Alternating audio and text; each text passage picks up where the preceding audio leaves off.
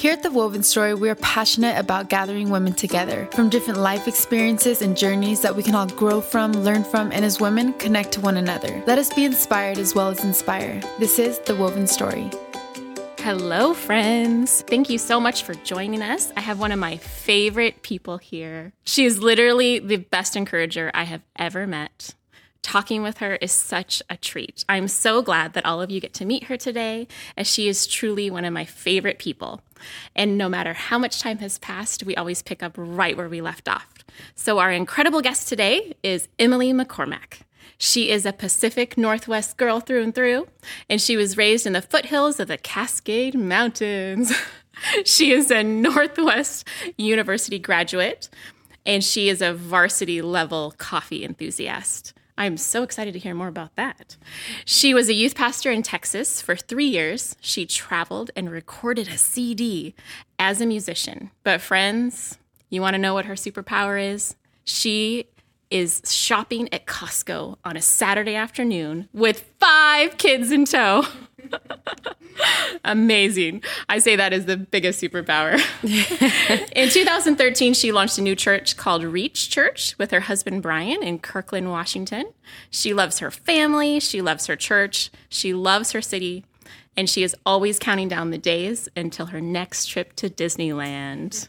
When is the last time you guys went to Disneyland? We went in May. May, with all 5 kids? Yes. Wow. I know. Did you do all the rides? We did everything. It was so incredible. I thought it could be a disaster, truly a disaster. And it could not have gone better. How many walkers did you have of your kids? Was any of it all? 4. 4 walking. 4 walking, 1 crawling. Okay, so tell me the ages of your kids.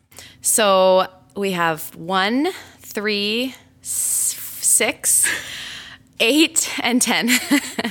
Wow. Yeah. And do you guys want to have any more? So I would have 45 children. It's true. Emilie could have 20 children. I do. I would. But she looks beautiful pregnant. Well, I don't know about that. It's true. But I think we're probably going to be done biologically, but maybe we will adopt that or foster or I don't know. We want to go that route. Add children to your family. Mm-hmm. Wow. I love that. Yeah, that's the hope. That's the goal. That's amazing. That's amazing. Okay. So I have a quick question for you. Yes. If you could describe your story thus far with a theme, what would it be? Yes, a theme. That is such a hard question to choose like one central theme. You know, it sounds so weird to say, but I think one of the things that I kept thinking over and over was the word forgetful. And that's not, I'm like, no, that's not a good word. Why is that? But I feel like I've learned lessons over and over. And it can be so discouraging to be like, really, this again? I don't want to learn the lesson of comparison is the thief of joy. Or I don't want to learn the lesson that someone else's life may look amazing and that's not the place that I am in right now. Wow. But I keep forgetting it. And so I have to learn it over and over. But it's also been really freeing to just be like, there's not going to be necessarily a place that I arrive where I no longer will ever look at someone else and think I won't ever long for that or want that or think their life is perfect or I should be doing that. But it's a constant thing. I have to really that's really good wisdom. Process through myself and be really honest of, am I comparing myself to other people? So forgetful. There you go. Wow, there you have it. I have not heard that one before, and I love it. I love that. How old are you now? 30. I always forget. Brian always has to remind me. I think I'm 34. 34. Yes. I love hearing, though, that at 34, you can give wisdom to people that are younger, that, like, you don't have to have it all together. Oh, my goodness. And you're always learning lessons. And even if you're relearning the same lesson over and over, you're still doing good. Oh, man. I love that. The comparison thing, I've so often thought, I'm a mom of 5. Why am I still struggling with this issue? Like, I should be over this. And who cares what people think? And and I think I've grown a ton in that. Sure. But it's not just done. It's not just done. No. It's always something we're relearning. I just have to have my guard up and be really aware mentally. It's a mental battle a lot more than it is. Absolutely. I just have to be really aware mentally. Yeah. Would you say that you have a morning routine? I have gotten so much better. So I'm a night owl by trade. Emilie and I connect on this. Yes. I know I can text her at midnight and she's going to be awake. Yeah, exactly. So I think I'll always be that way by nature. Both my husband and I have to really fight to go to bed early. And then, but the kids have forced us into that. Sure. My youngest is up really early. So how early? We got to know. 5:30. Oh. Yeah. Wow. And I was real proud of I got sleeper inners. I got 8 o'clock kids. I was definitely had a chip on my shoulder with that. Until your fifth? Until my fifth. Yeah. But it's actually been really sweet because then I get time with him. And so my morning routine is coffee, and coffee. Got to get that coffee. Okay, you got to tell in. us first, how do you like your coffee? Well, okay. There's anytime a friend's going to come over, I'm like, well, if they're like, can I bring you a coffee? I'm like, well, where is it from? So you know all the places? All the places it's different. Yes, wow. for sure. But I'm also not picky. If you have drip coffee yes, please, of course. I gave her drip coffee today, guys. Yes, and it's delicious. It's so good. I'm on my 3rd cup. Oh, Thank good. you. I'm glad. But at home, I just do a pot of coffee and I have some good almond milk creamer, natural bliss, and it's just delightful and delicious. And I put my probiotics in there and makes me feel like it's healthy or whatever. Now the truth is, how many times do you microwave your coffee? Oh, 5 kids. I can't imagine. 5 at least. Probably. It's radioactive by the time I'm drinking it. I love it. It doesn't even probably taste good. I love it. Okay. A lot. So a lot of you guys don't know this, but she has a very tall husband. I do. And what I would like to know is, do you have a funny story to share about your husband's height? Oh, goodness. So he's 6'9". Oh, you almost said 5'9".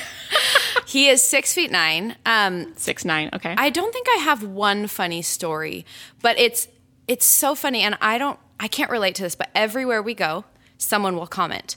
And at first, when we first got married, I'm like, it doesn't really bother him if it's done in a sweet, fun way. Yeah. But it's so bizarre when people will just make comments. And imagine if it was you. Yeah. And it's about your hair or something, and it's something you can't avoid. And it's just yeah. Well, your hair is big. What do you say? Thank you? It's not a compliment. It's just a statement. Yes. So people often are like, thank you. Whoa, you're tall. And they just stare, and he's like, yeah, I'm tall. It's just, so now he's starting to make really funny comments back. And he's like, in my old age, I have no filter. So now he's just like, yeah, and you're short? Or he'll just be like, yep. And not mean ever, but just make other statements to be like, what am I supposed to say? That's so interesting in thinking of what we say to other people. Totally. Because my kids know him by the tall guy. Yeah. For sure. And again, it's so sweet. A lot of kids will ask him or ask their parents, we'll get lots of texts. So is he the tall Goliath? They'll talk about the story of David and Goliath and they just associate Pastor Brian. That's who Goliath is. I love it. So he thinks a lot of it is very endearing, but everywhere we go. Wow. And he hits a lot of light bulbs with his head. Poor guy. Light bulbs. Yep. Yes. Even looking around here, I'm like, okay, he'd hit that. He would hit if that, the table moved, he'd hit that. Yep. So I can totally see that. He's constantly What age ducking. were you when you met Brian?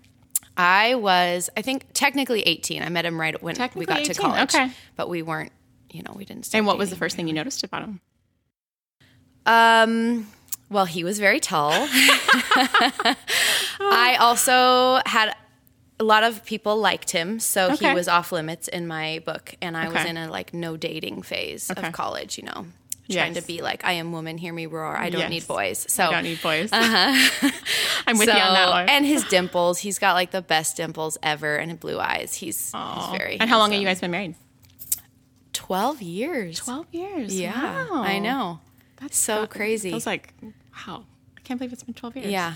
Okay, so years. Emilie and I met about 10 years ago, and she had just moved back from Texas, and we had a mutual friend, and we were doing, was it a baby shower? Uh-huh. We were doing a baby shower together, and we instantly hit it off. Mm-hmm. We dove deep in our conversation, and one of the things that I admire so much about Emilie is her ability to be the calm in any chaos.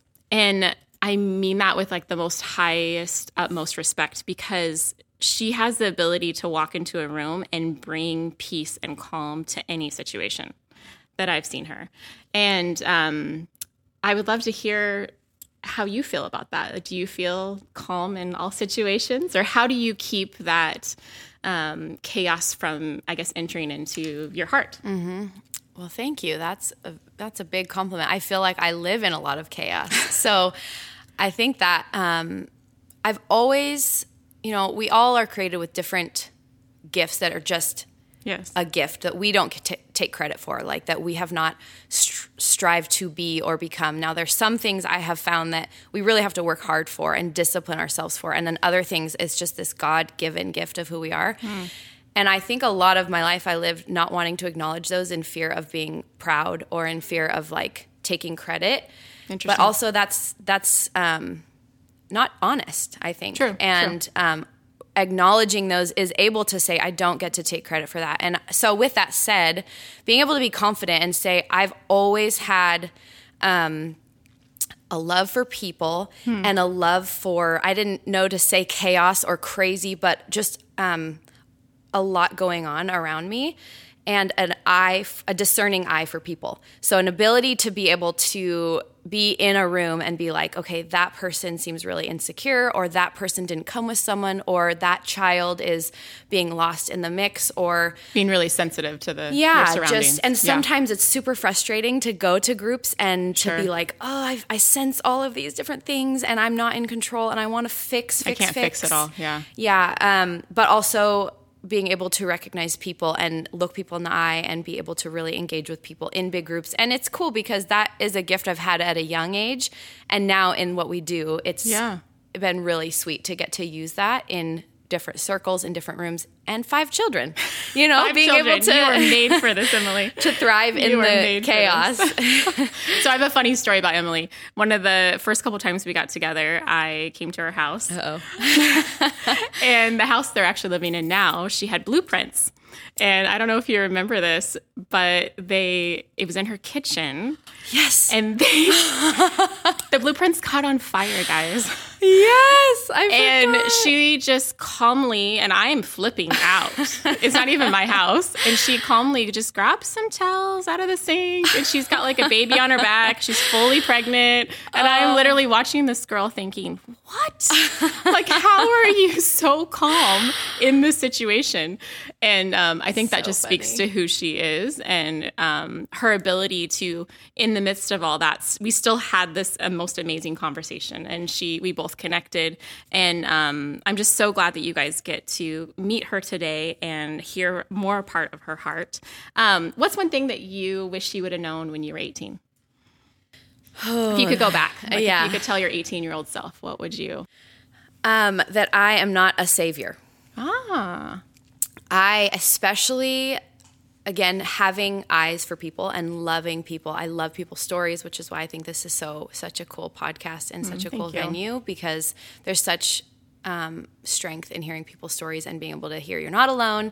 Yes, I'm not the only one. Be inspired. But so as you mentioned that we were youth pastors for 3 years. So we worked with high school students, and I carried the weight of the world for every girl. Trying to fix all of them. Yes. Yeah. Who didn't have a father, or who didn't have a mother, or who had abuse in her past, or whatever it was. And I carried that heavily. I think I just really thought that if I did not say the right thing, what if they blank? Or if we were not there for them the moment they called, what if blank? That was really hard. I wish I would have learned that lesson a lot sooner, because, but it's that was fear of man, fear of what people think. If I don't do that, what will they think of me? And that's been a lesson I've had to constantly. So comparison and fear of man and fear of what people think have been those things that have really tried to rob my joy and to steal life from me and constantly come back. We all have the things that really, I love meeting people that are like, nah, I don't deal with comparison or fear of people. I'm like, what? Tell me more. Tell me, what is it like?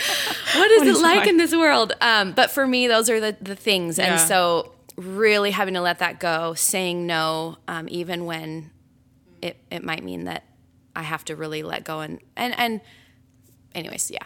No, I hear what you're saying. And I think that with saying no too, I think one of the things I've learned so much lately is there can be a lot of great things happening. Yes. But it's still too much. Yes. And you can't say yes to everything. You have to be really strategic, especially I'm sure for you with 5 kids and a growing church, that you really have to be strategic of what you say yes to. And sometimes you're saying no to really great things. And that can be really, really hard. Yeah.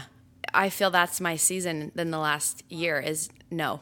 Constant no's. And it feels like, but what if that never comes back? And what if that was going to be blank? Or what if I could encourage someone? Or what if this was whatever it is, so many what ifs in the no. But there's also a lot of freedom in that of I can say no and I can say yes to what's right in front of me.